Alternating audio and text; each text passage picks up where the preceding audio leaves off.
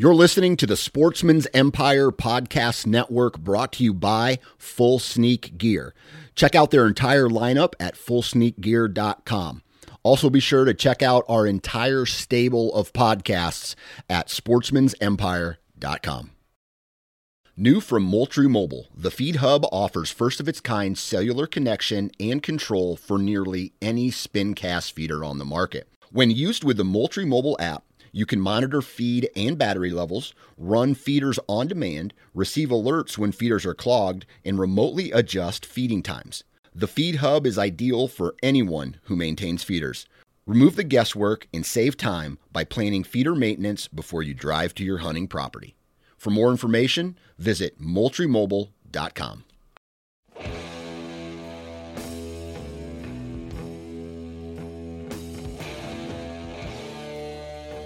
Welcome to the Nine Finger Chronicles podcast, brought to you by Exodus Trail Cameras, the #1 podcast for bow hunting product information and hunting stories from across the nation.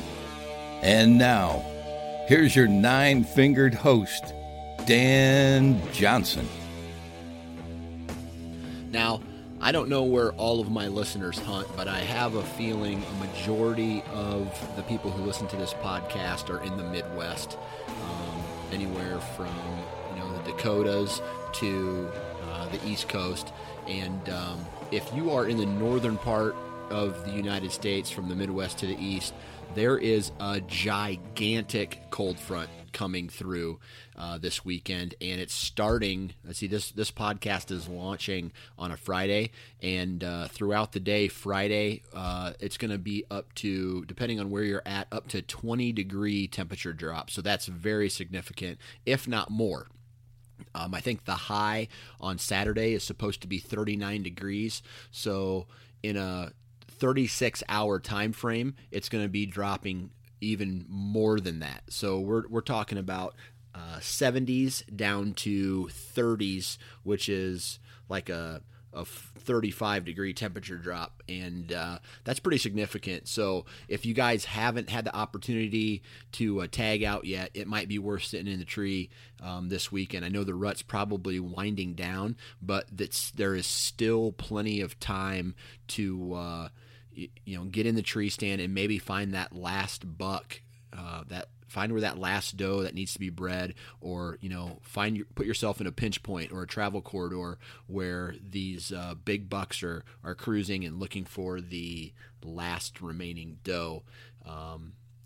I've never had real success calling late season, because it's almost like these deer have been called at quite a few times already, but as far as rattling is concerned. But if you find a buck who has the body language to where he's thrashing a tree, or he's got his head down, throw a grunt at him, throw a snort wheeze at him, and maybe try to get their attention. As far as the rut's concerned, it's that time of year where, if it was me and I had limited time to hunt based off of my vacation being over, or getting back to being a family man, I would probably start throwing some Hail Marys, maybe tearing down your tree stand and moving closer to the bedding areas, or diving into an area that you may have let settle for a while. Get in there, be aggressive. Be smart about it, but be aggressive. It's that time of year where I feel you can start being a little bit more aggressive, because if a gun season hasn't happened already, a gun season is coming to your state. And from my experiences, and from experiences of the guys that I talk to, in the Michigans, the Pennsylvanias, the Ohios, gun season changes everything. And, you think you have a buck pattern, and then you just never see them again. They get shot, they go nocturnal, or they just disappear off your property altogether and don't come back until the following season, or don't come back at all. So that's me just BSing, throwing some opinions your way. Take it how you want it. It's one of those things where I always say, people can give you advice, but they don't hunt the same properties you do.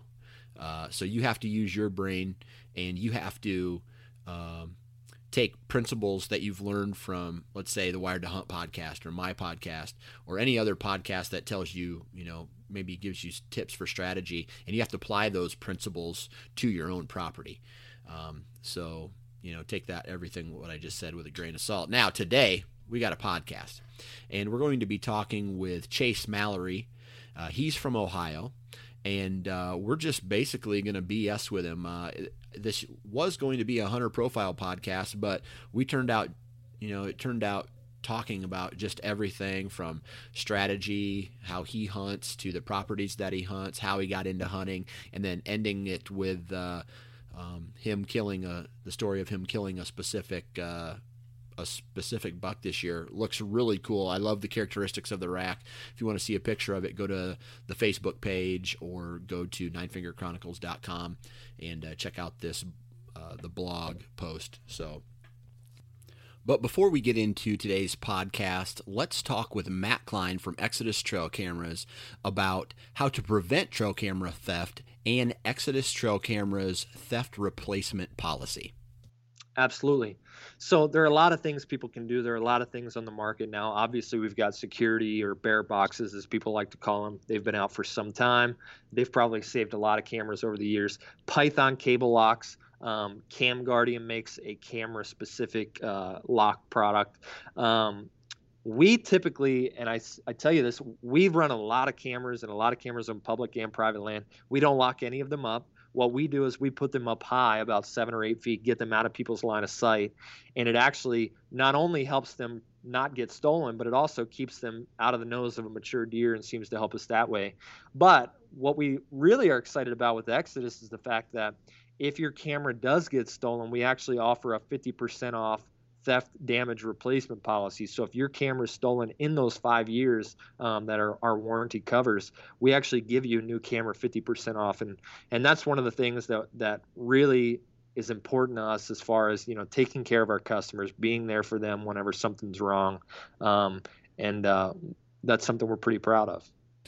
If you guys want to find out more information about Exodus Trail Cameras, be sure to visit ExodusOutdoorGear.com. Now, it is the holiday season, and an Exodus Trail Camera would make an absolutely perfect gift for the hardcore hunter in your family. And if you're going to buy a gift for yourself, nothing better than a trail camera. Guys, I'm telling you what, these cameras, I've had them out since April of this year. I've had a couple of them out straight with the recommended lithium batteries, and I've had zero problems with them. Zero. So don't take my word for it. Buy one and then see for yourself. And when you do decide to purchase, enter the code 9FINGERS. That's the number 9 followed by the word fingers, no spaces, and you will receive $20 off of your purchase. Now let's get into today's podcast with Chase Mallory. All right, on the phone with me now, all the way from Ohio, is Chase Mallory. How you doing today, Chase? Doing well, Dan. How are you? I'm doing good. So you sent me some pictures, and I'm gonna say the buck that you shot is awesome. I love tight racks that are mass, like there's good mass on it. And when I saw that picture, I'm like, dude, I got to get you on the show to talk about that. Yeah, he's a pretty cool buck. Nice. But okay, before we get started, why don't you let everybody know where you live? What do you do for a living? All right. I live in Central Ohio area.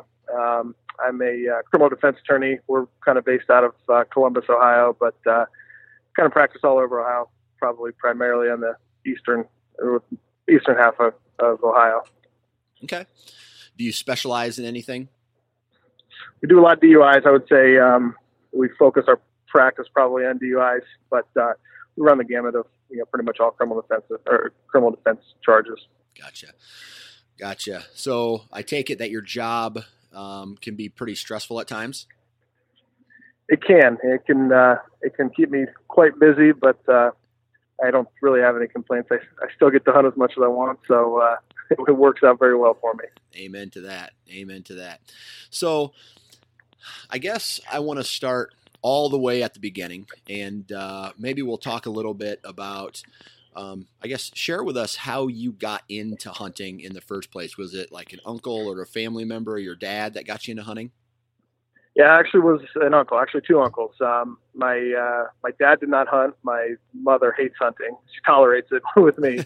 But my uncles, they're big hunters, and I would say I had to have been 5 years old when I probably was really interested in it. I'm not entirely sure if it was because of them or what, but they kind of got me into it, and they would take me, and I'd tag along when I was little, and kind of got me into archery hunting. And they live about 3 hours away, so it wasn't really conducive, for me to go up there and go hunting with them. So also very lucky with my dad. He was a good sport about it. He would take me every Saturday morning, probably starting when I was about in 7th grade. And back then in Ohio, we weren't allowed to hunt on Sunday, so it was just our Saturday morning thing. We would go out every Saturday, and my dad had about no idea what he was doing, but he went and sat with me every week. So between the three of them, that's kind of how I got off. Oh, nice. I tell you what, I had a scenario similar to yours. My mom's not a big hunter. She doesn't hate it, but she just never got into it like I did. But my dad, he likes to fish and go camping, not a hunter. So I had two uncles that kind of planted the seed in me, as far as they took me trapping, they took me pheasant hunting, they took me turkey hunting, and that's kind of how a little bit of the hunting gene got passed on down to me. But when you started off hunting, did you start off using a gun, or did you go straight into archery? I would say pretty much straight into archery. I think I got my first bow and arrow. I mean, it was just a extreme youth model, right. Cheap bow. I would have been in elementary school, so I was always shooting my bow. Not necessarily hunting, obviously, at that age, but I got a shotgun. I think I got a single barrel shotgun when I was in 6th grade. So I guess probably my first deer hunt, maybe the first year or two, I guess I was shotgun hunting. I wasn't strong enough to pull back my bow, but I always had one. I always wanted to. I was kind of going through exercises and working out just to get strong enough to pull it back. Okay. So I guess it started with shotgun, but it really was, archery was what I wanted to do. Right.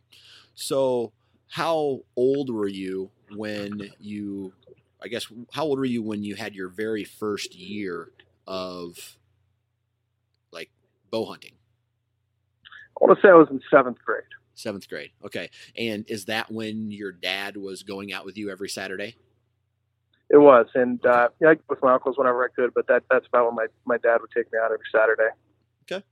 Now, when, and this is just me assuming, but, your dad not being a hunter and you kind of not having a real figure to guide you in the woods as far as deer sign and where to be and where to sit and that kind of stuff. How did you learn to, I guess I'll just ask the vague question. How did you learn to bow hunt? Making a lot of mistakes. I'll tell you, I mean, I've been very lucky to it. My uncle's getting me into it, my dad taking to me, and then we got a guy that worked with my dad. It was a beautiful 100-acre piece of property, and he was a big hunter. So he was very accommodating of us, and he was a huge help, I would say. I mean, the first deer that I killed, my dad and I had no idea how to even gut the thing. So, we'd get help wherever we could get it. Good. So then, your dad helped you for a couple years. How long until you were hunting by yourself? Oh, pretty much when I got my driver's license. I think I turned 16 in the spring of my sophomore year. And when I had my driver's license, we pretty much took off on our own, started turkey hunting that spring, and then from there I pretty much took over the reins. Gotcha. And your parents at that age were okay with you going out by yourself? I would say to this day, my dad still worries about me. He's kind of got a worrying gene, but I think they kind of realized they weren't going to have a choice in the matter. Right. Yeah.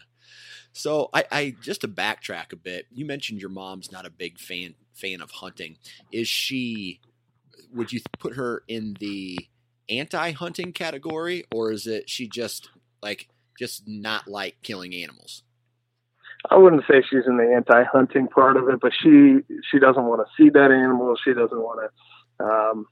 She won't have anything. She's a vegetarian, and so basically she just wants to be distanced as much as possible. Right. Okay. So was that hard for her? I guess to watch you grow up to, I guess basically your passion. This is a rough way of saying it, but your passion is to kill animals. I think it's hard for her to understand. But she was very understanding through it all. I mean, the first deer that I killed, she let us hang it in the garage. It probably made her sick to her stomach, but she was a really good sport about it. Good. So as you got older in, your very first bow season by yourself, I guess I should even backtrack before that. How old were you when you harvested your first deer with a bow? I would have been in 8th grade, so I guess that'd make me 13 or 14. Okay. So your dad was in the tree with you when it happened? No, he wasn't. I always wanted to sit by myself, and at that time we were hunting out of stands that the landowner had put up, and they had a ladder going up to them, and they were enclosed, basically permanent stands. So it was safe enough. He would walk me to the stand, and then he would go hunt somewhere else. We actually had like walkie-talkies. We didn't have cell phones at that point, so we had walkie-talkies, and if he needed to check in or I needed to check in, we could do it that way. Okay. Now, talk to me a little bit about, I guess, share not necessarily a long story, but give us a quick rundown about this very first deer that you harvested with a bow. I will. It was horrible. I find that they had come in just shortly before shooting time, and there was a handful of them. And at that time, I just wanted a deer. I've been hunting for years, and every Saturday basically, and I always wanted was a deer. So I did the closest one, first one that gave me a shot. I let it fly, and I spined it, and I ran out of arrows. I shot at it again. I ran out of arrows. So I'm on the walkie-talkie telling my dad to get over. It was for your first deer, and then at that age, it was pretty mortifying. So he came over, he helped me. We got it down, and ended up at that point realizing, what are we going to do now? Right. Neither one of us had ever got a deer. So we ran down to the landowner's house, and knowing him now, I think that he was probably thinking it was kind of funny. He said, well, I got to go coon hunting. So he laughed, and he had his wife, a 60-year-old woman out there, the flashlight, trying to show my dad and I how to cut this deer. It was so embarrassing. Actually, for me, not that embarrassing, but it was really embarrassing for my dad, who had to go to work, the following Monday, and everybody at his plant knew the story about us learning how to gut a deer from a woman. Oh man, that's funny, but it's crazy because the landowner is just like, I don't want to deal with it. Have my wife do it. And knowing this guy, he's one of the funniest guys I've ever met. I think he probably had that plan the whole time, so he could have some fun with it at work. That's funny. So it was a doe, right? Your first archery kill was a doe. It turned out to be a button buck. Button buck. Okay.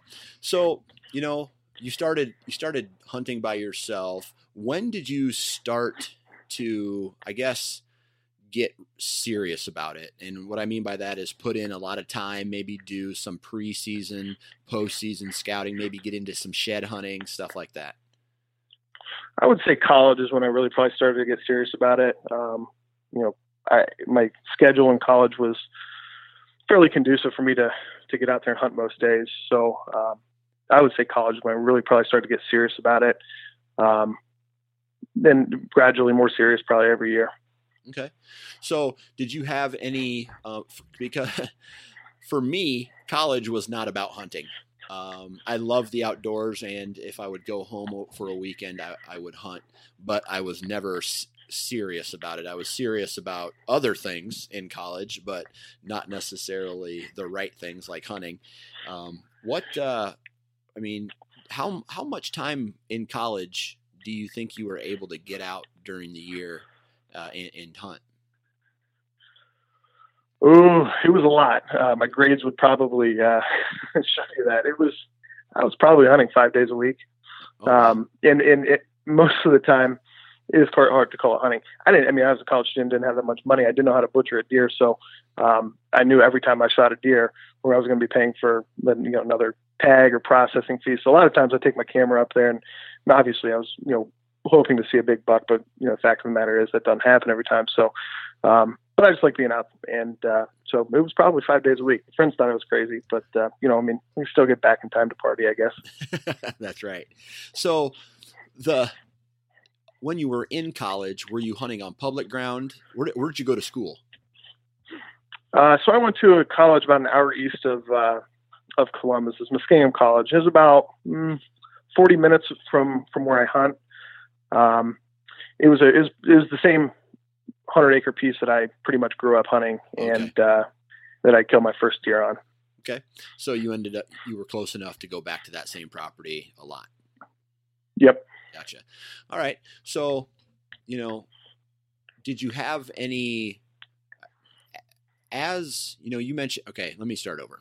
As you progressed, through high school and into college and maybe after college, what were can you point out some examples of maybe learning experiences? Like, I did this and then I learned that I probably shouldn't have, or some kind of, can you give us some examples of some learning experiences that you can remember?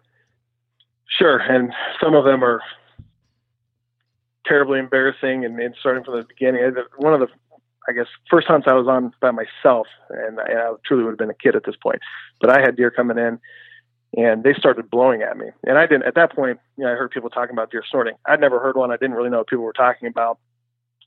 So I started snorting back at them. I had no idea. So we can start there, and give you an idea of how I progressed as a hunter. I truly learned all of this stuff as rawly as possible.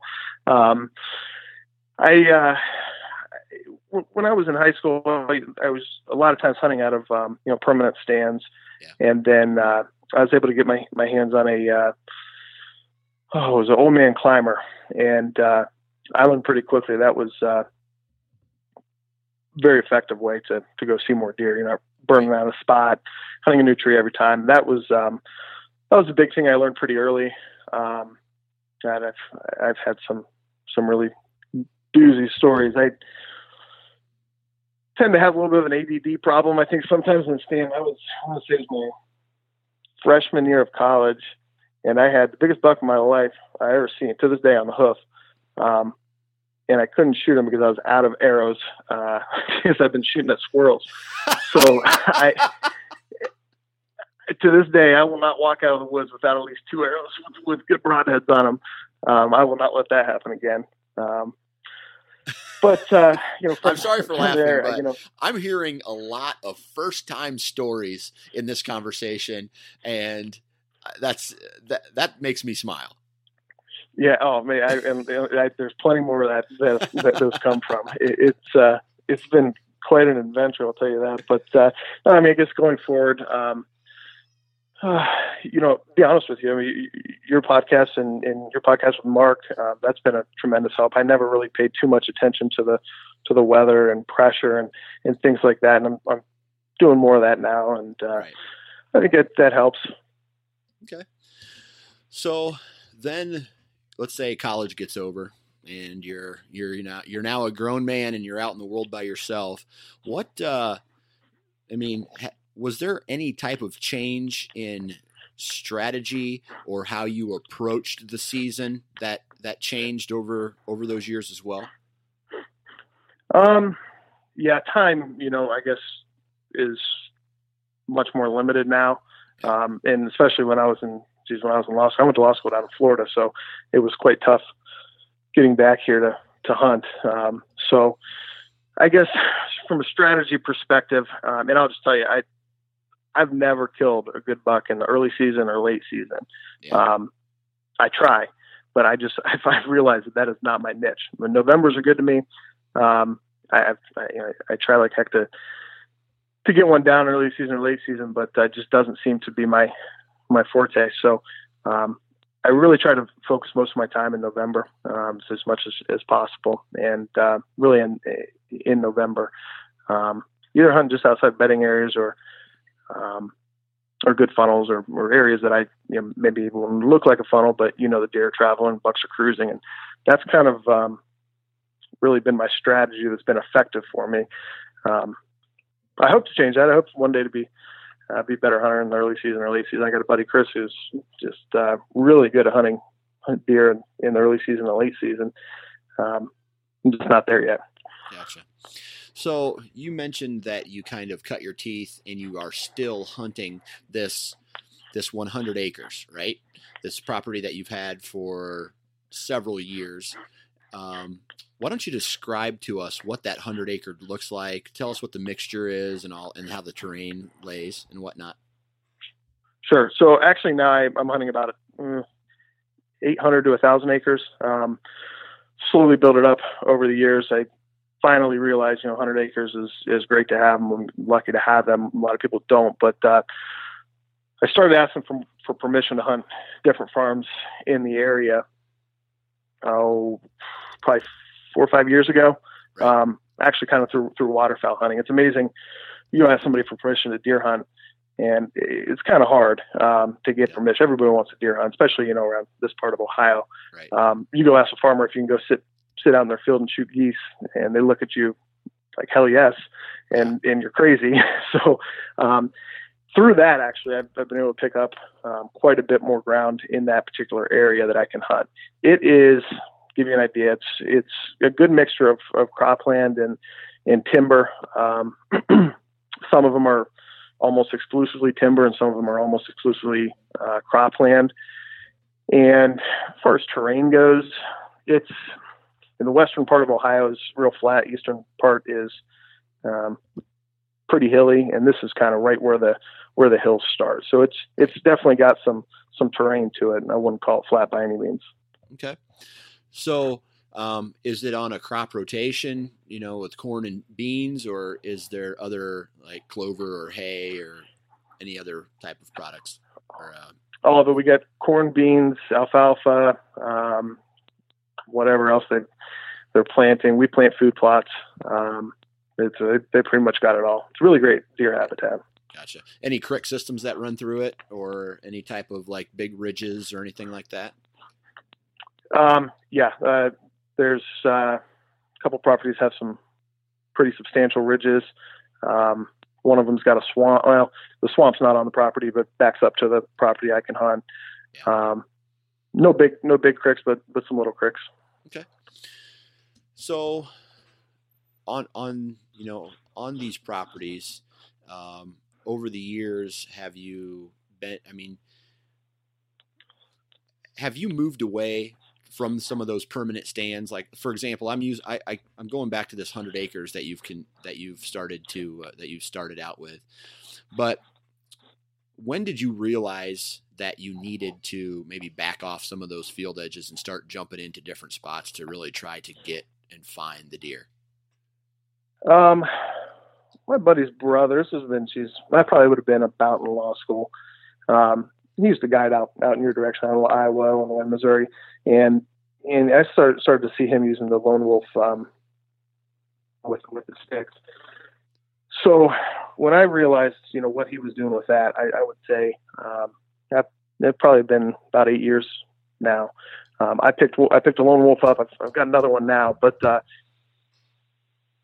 I haven't hunted a permanent stand for years. I don't even know I've been in a ladder stand for years. For the most part, I try to hunt a tree a couple times and then bounce somewhere else. Okay. So then, would you consider yourself with that equipment then like a run and gun hunter? Are you setting up different places every day or every time you hunt, or do you have those stands set and trimmed out, or different trees trimmed out before the season starts, so that when it's time to really start going after it, all you have to do is set your stand up?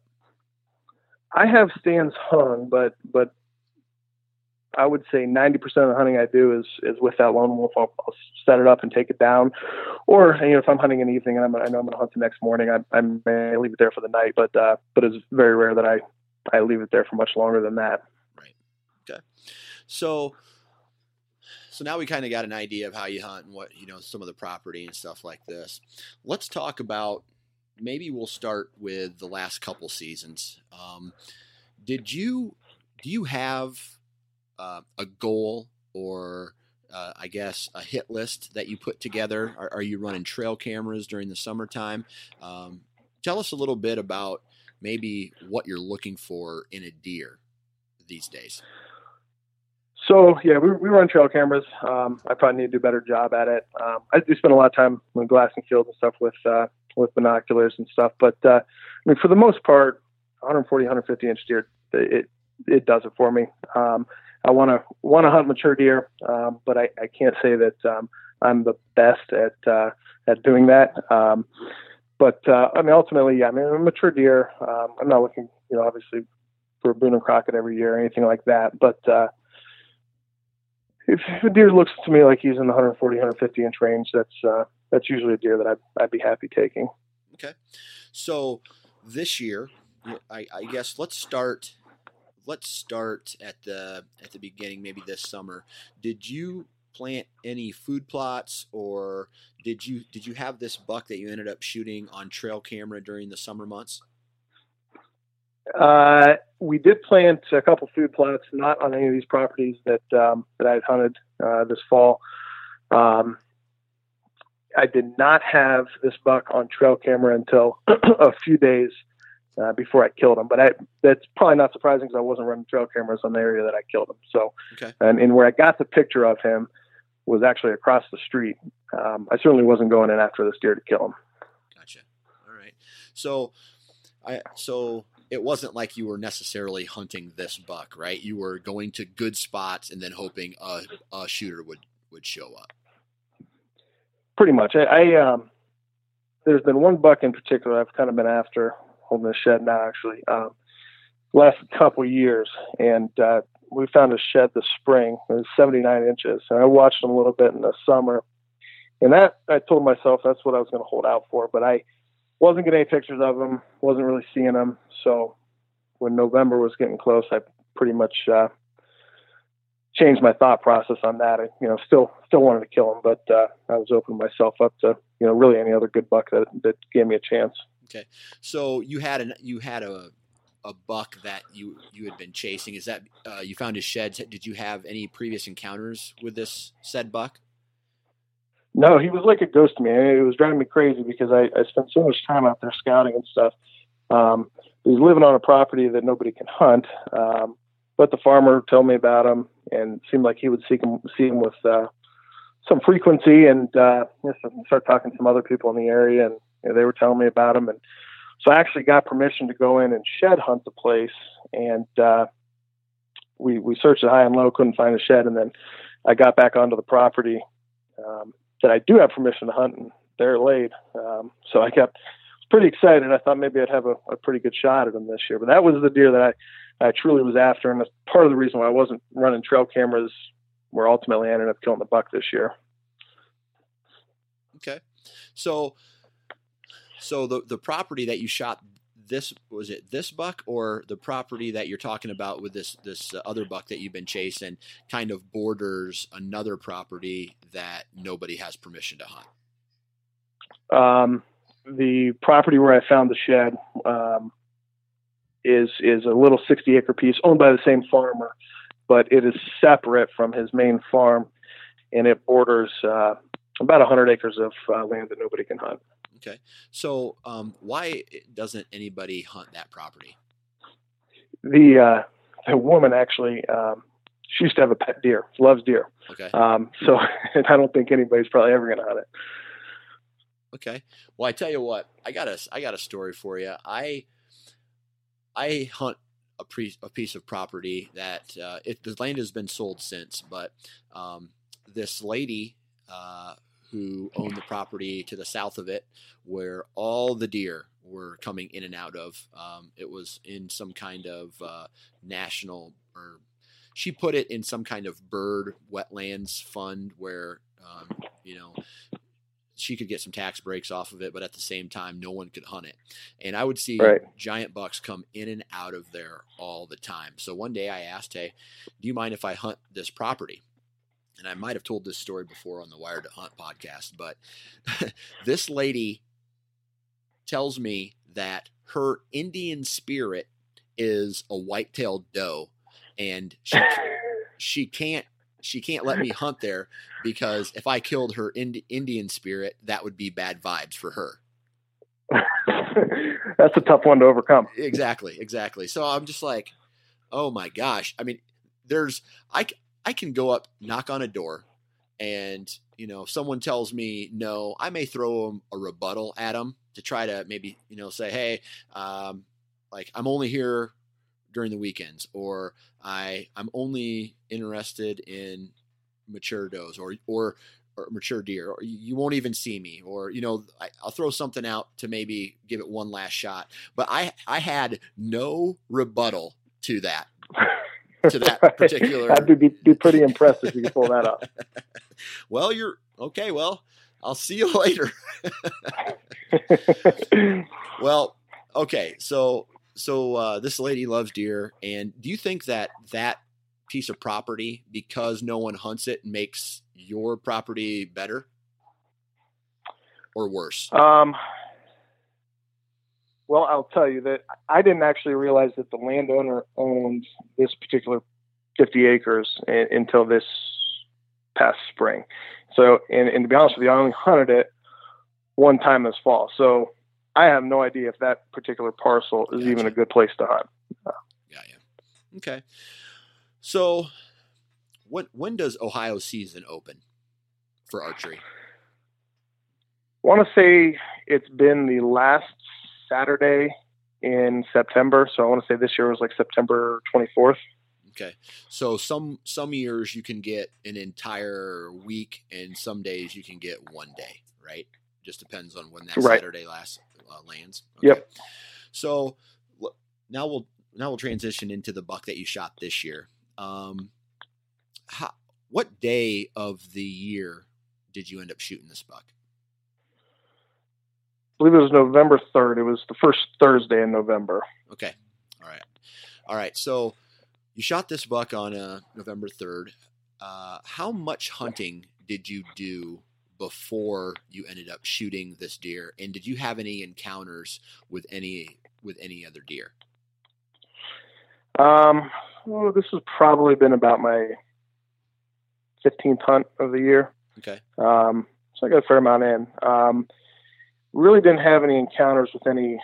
Well, that's not true. I did have an encounter with a good deer early season. I want to say it was the second weekend of season. He was on me. He couldn't have been 10 yards. But I didn't have any shots. I could barely even see the deer. And that was on a complete different farm. So on this particular farm, I ended up killing this deer. I had only hunted it,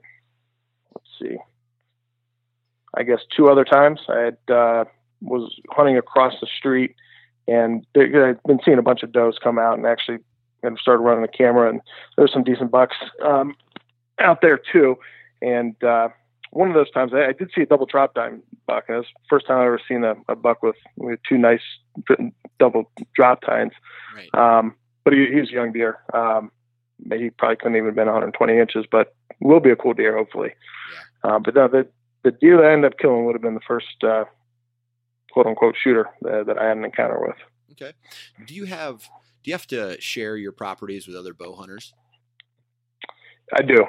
Okay. I do. Are they, what kind of bow hunters are they? Are they serious kind of hardcore guys like yourself, or are they more of the, I'm going to sit in a stand that I've sat in for 30 years and this is where I'm going to kill my deer?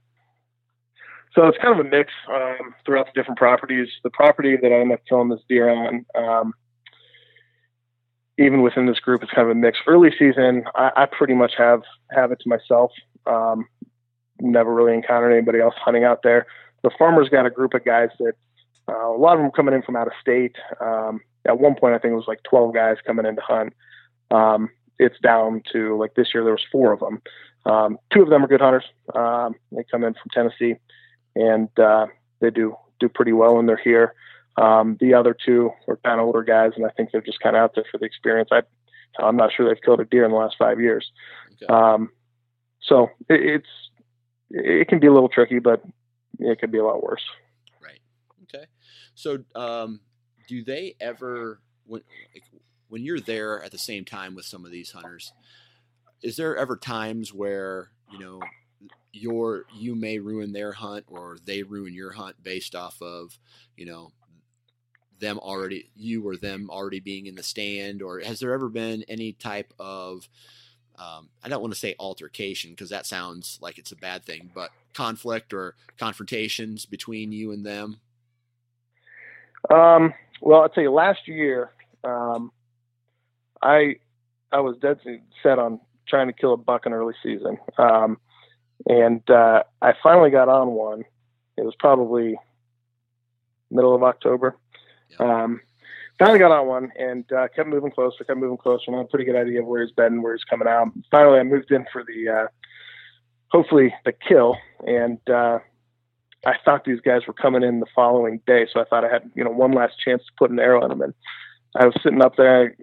I just hung my lone wolf. I got my Ozonics going on. The wind's perfect, and I'd seen this deer 4 or 5 times coming out into this bean field. So I was pretty optimistic. And about 45 minutes before dark, I just heard really fast walking towards me. Oh my God! Grabbing my bow, I turn around, and it's one of these guys that coming from out of state. But he was heading up to go check one of his tree stands. Ironically, and I didn't know this, I hadn't been up there. He had his tree, like a ladder stand, up within probably 50 yards of where this deer is bedding. So that was really the only issue that we've had. And quite honestly, this year, I didn't think they were coming in until Saturday. So I figured I could get in and be a couple days ahead of them on the spots I wanted to hunt. And I could get a hunt in Thursday and get a hunt in Friday morning. Ultimately, when I pulled up there Thursday, they were already there. And they've been hunting the property longer than I have. So I'm probably in no position to really negotiate where people are going. So I just asked them, where are you guys going? And I'll stay out of your hair. Fortunately, they didn't want to go where I wanted to go. Nice. Okay. So this year, back to this deer again, I'm bouncing all over the place, but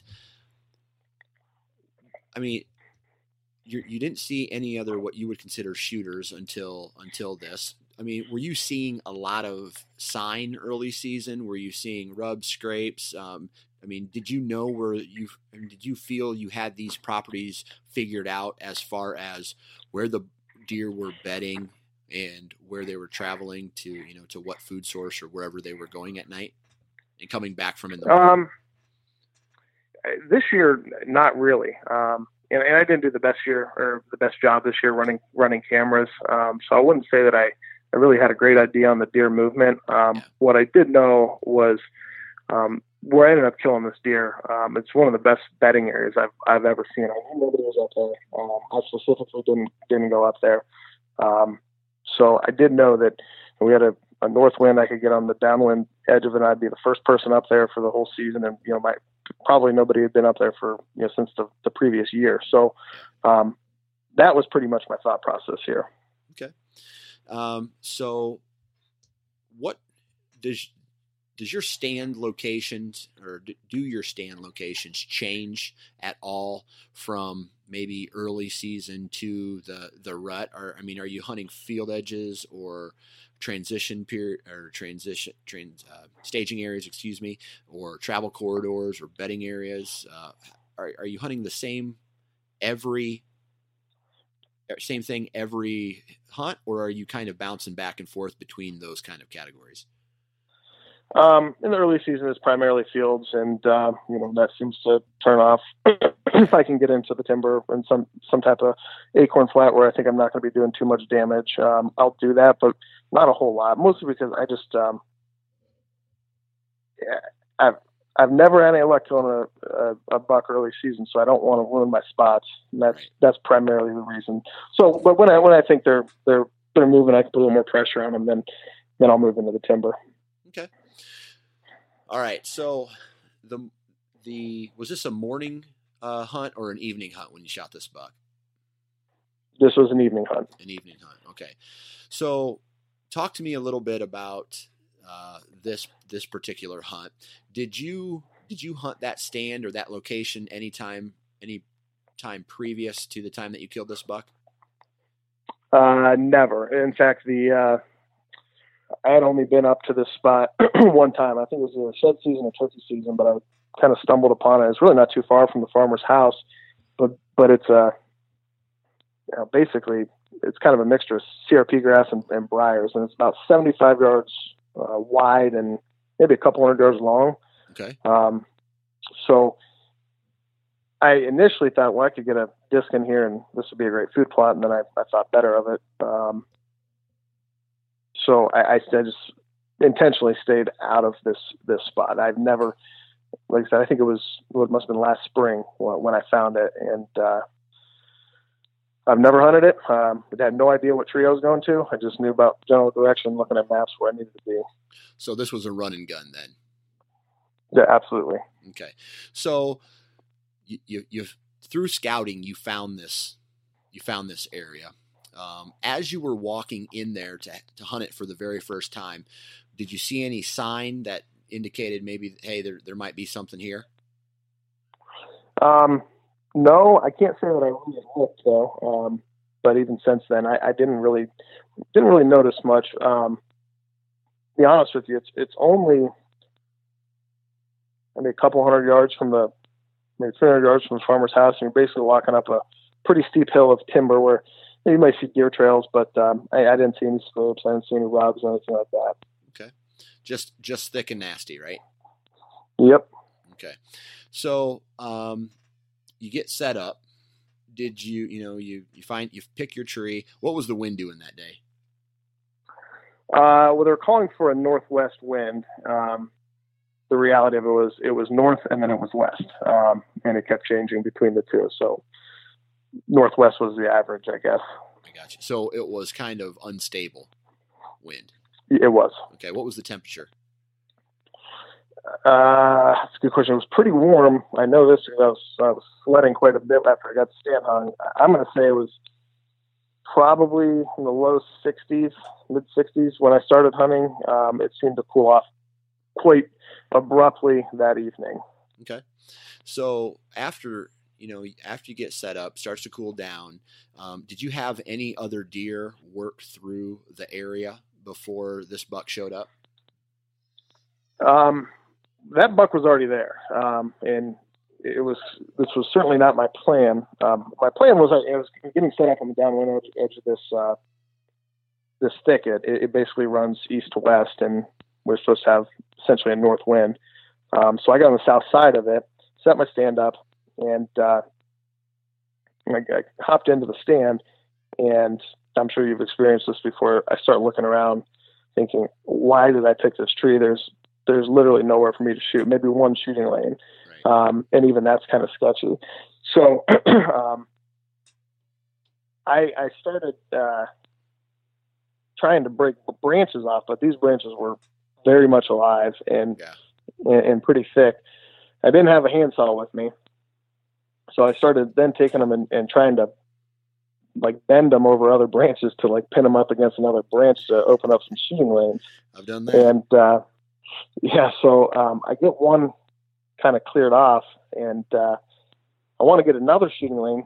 And so I actually had to move my safety harness down real low by the base of the tree stand, kind of take a step off the tree, step off the tree stand and put on a branch and start working on another one. And as I'm doing this, the branches are all clattering together, and the noise I'm making, I just hear directly across the CRP field from me.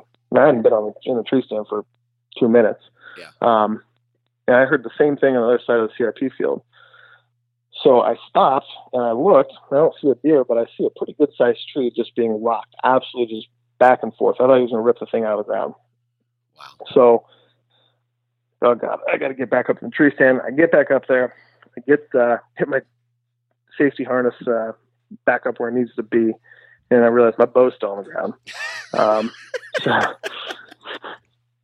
So I get my bow up and trying to get the release around my wrist.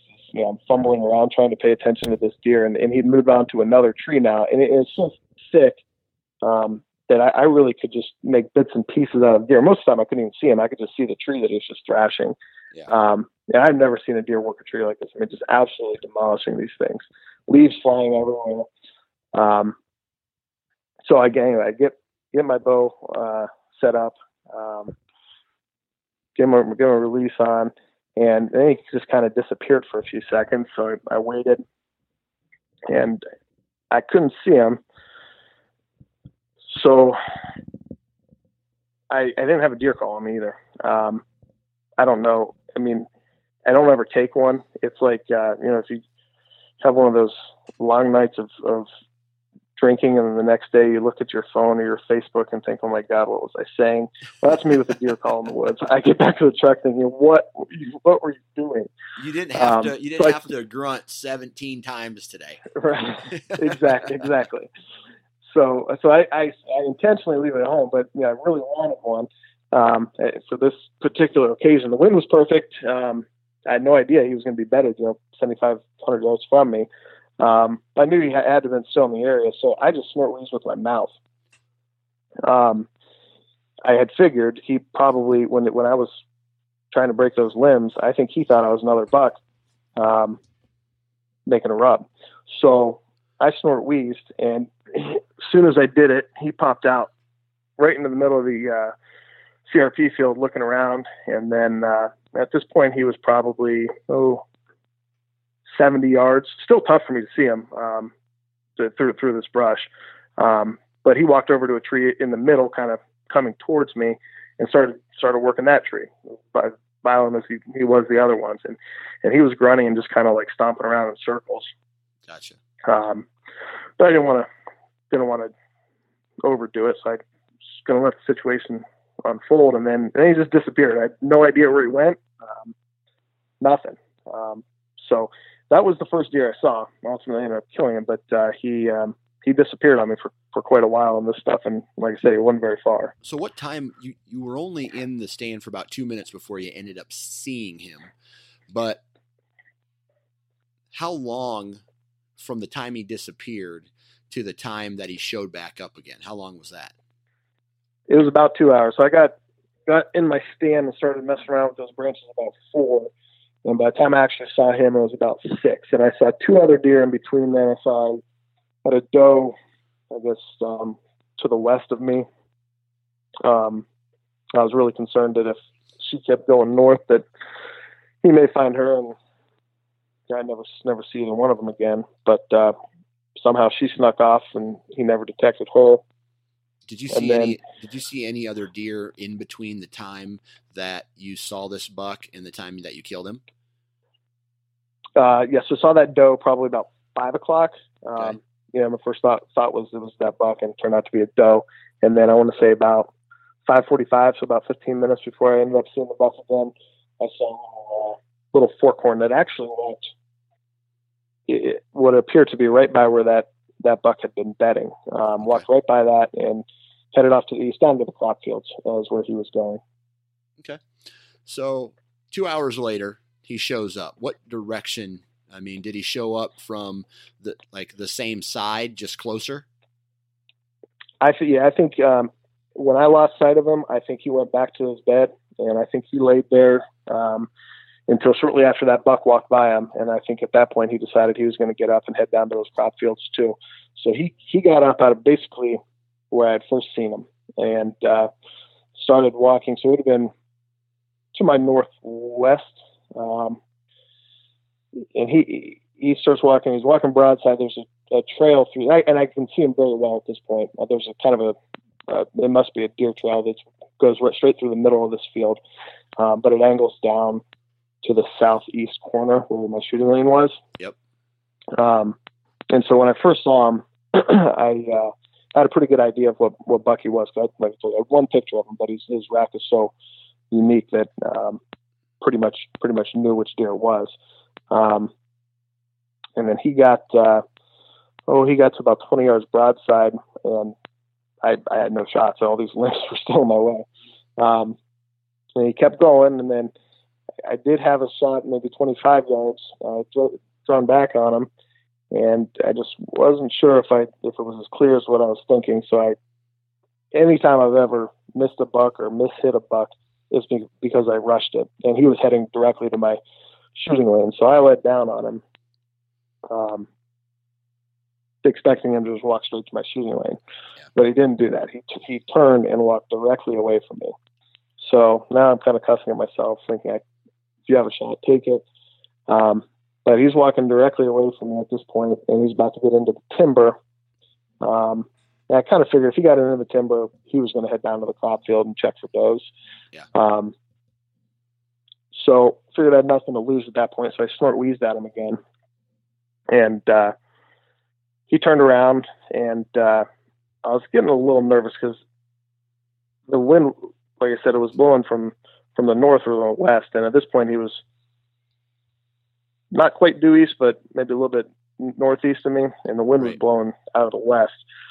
So he sticks his head up in the air and trying to smell. I think at that point he still thought I was deer. I know he did, but he couldn't figure it out. And so he looked around, and then again, it's like his reaction to every time I did anything was to find a tree and just start thrashing it. And so he found the nearest bush and just started thrashing the bush. But again, not giving me a shot. So he turned around and figured he was going to head back where he was going. And I gave it one last snort wheeze, and I was as aggressive as I could possibly be. And he just immediately got pissed. He turned on a dime, almost too fast, really, and walked directly into my shooting lane, but extremely quartering too. And when I saw him coming, I had drawn back. So I was already drawn back, and he's due east, and this wind is pretty much going that direction, maybe a little bit northwest. Mm-hmm. But he stayed there for a second. I think at that point, he was starting to get a little bit nervous. I couldn't believe he had stopped the way he stopped. It was almost facing towards me, and then started to turn his body. I'm not sure if he was spooking or what, but he pretty much got broadside. It was a little bit quartering too. I hate those shots, but I probably have never felt more comfortable with my bow. So I had a clear shot. It was 30 yards, and it was like I said, it was for the most part broadside, just a touch quartering too, and I let it fly. So that is when I got a message from you. You said, sorry, and I'm just on Facebook right now on the message part of it. Any thoughts on this blood? Concerned about a shoulder hit. And so after you released the arrow, did you see it hit the deer? I mean, did you see where it hit, or was it one of those things where it just happened kind of so fast and you didn't get a good chance to see where the arrow went? Yeah. So as soon as I squeezed it off, and it sounded good. I mean, you probably know that feeling when maybe subconsciously, you know what it feels like to put a good hit on deer. Yeah. That I knew I drilled him, and then it wasn't a second later when he was running away. So I shot his right side. He had spun and was running away, so I could only see his left side, but I could see what looked like a substantial amount of arrow sticking out of him. And from an angle, it looked high. So, and that tends to be my tendency. It was, beat into my head when I was a kid, don't touch the deer. Well, if I miss hit a deer, it's usually in the shoulder. And so I was sick to my stomach, and I waited about 30 minutes. I didn't think, I was convinced it was a shoulder hit. I waited about 30 minutes. I just wanted to see. I figured regardless of if it was a good hit or shoulder, I wasn't going to be bumping this deer if I got out of my tree stand and went over to look. So I went over to look, and I didn't see any blood for maybe the first 5-10 yards. And then that's when I started to see the blood, but that was I was pretty pessimistic. So I sent that picture to quite a few people trying to get an opinion. Mostly I was looking for a negative answer. I was so mad at myself. Like, don't even track this deer because there's no way you're going to find it type of answer. Yeah, I wanted to be down on myself. So every time somebody would say, "Oh no, I'm sure you put a good shot on him," I was like irritated. Right. So did you wait until the next morning to go looking for him? Yeah, I did. I mean, honestly, I was pretty convinced that it was a bad shot. But I didn't know. It was confusing because it seemed so good, and then it looked so bad as it was running away. So I waited till the next morning, and I bothered probably about 100 people trying to get their thoughts on it. And I waited till daylight the next morning. Okay. So then, you obviously went back to where you first, the scene of the crime, so to speak. You found the blood. As you're following this blood trail, did the blood get better and better? Talk to us about from the moment that you started up again to the moment that you found this buck. Yeah. So, in hindsight, it really wasn't bad blood. I like the ones where you can walk at a pretty fast pace. But it really, I think the deer was moving so fast after I shot him that it wasn't just a constant blood trail. It was, you could see like a squirting of blood every 5 feet or so. Right. It probably went maybe 20 yards before I was still pretty nervous. And I finally found the arrow about 20 yards from where I left off. And I finally felt good about it because it was covered in blood and bubbles clear past the fletchings. Although that just made me even more confused. But after that arrow came out, it opened up pretty good, and I could pretty much walk. And in fact, I was talking on the phone as I was walking down the blood trail. Nice. So how long did it take you to find him then? That's a good question. Probably not even 15 minutes. And he didn't go but 150 yards at tops, maybe 100 yards. Gotcha. So then where did you actually hit him, and what vitals did you hit? So the first thing I looked at, I swear to God, I didn't even look at his back. First thing I looked at, I was so confused about this hit. I spun him over and wanted to see where I hit him. And I think a perfect shot. I got his lungs. And actually what happened was he had already started turning, and when I shot, I think he was continuing to turn. So really when the arrow hit him, it was almost quartering away. So what happened was it hit that, I don't even know if it would have been off shoulder because it would have been lower, but it at least hit that leg, and that's why it kicked it back out. That's what I had seen. That's why the arrow was sticking out so far. But that ended up being a perfect shot. So I was as surprised as anybody, I'll tell you that. I'll tell you what, it's funny that my buddy or my boss at work, he ended up shooting a deer broadside at 20 yards, double lunged him, full pass through, and he watched the buck run away and bed down, and its head would get up, and then you think double lung pass through, that buck's going to be dead in 5 minutes, under 5 minutes, right? Sure. It took this buck like 4 or 5 hours to die. And wow. He ended up not finding it until the next morning. There was no blood trail. So there's times where, track jobs can make a guy go, man, I know I put a decent shot on this buck, but where's the blood? You know what I mean? Sure. I think what happened on my boss's buck was he was at an angle where maybe one rib cage was stretched out. So when he shot him, that skin came back over top of the wounds, Sure. So, and then it covered it. So all the bleeding was on the inside and none of it actually, went out. So it just filled up all inside. Yep. They ended up finding him not too far from where they saw him last bed down, but man, it can be crazy. Now, the picture is on the website, but describe the rack and describe what you feel the age of this buck is.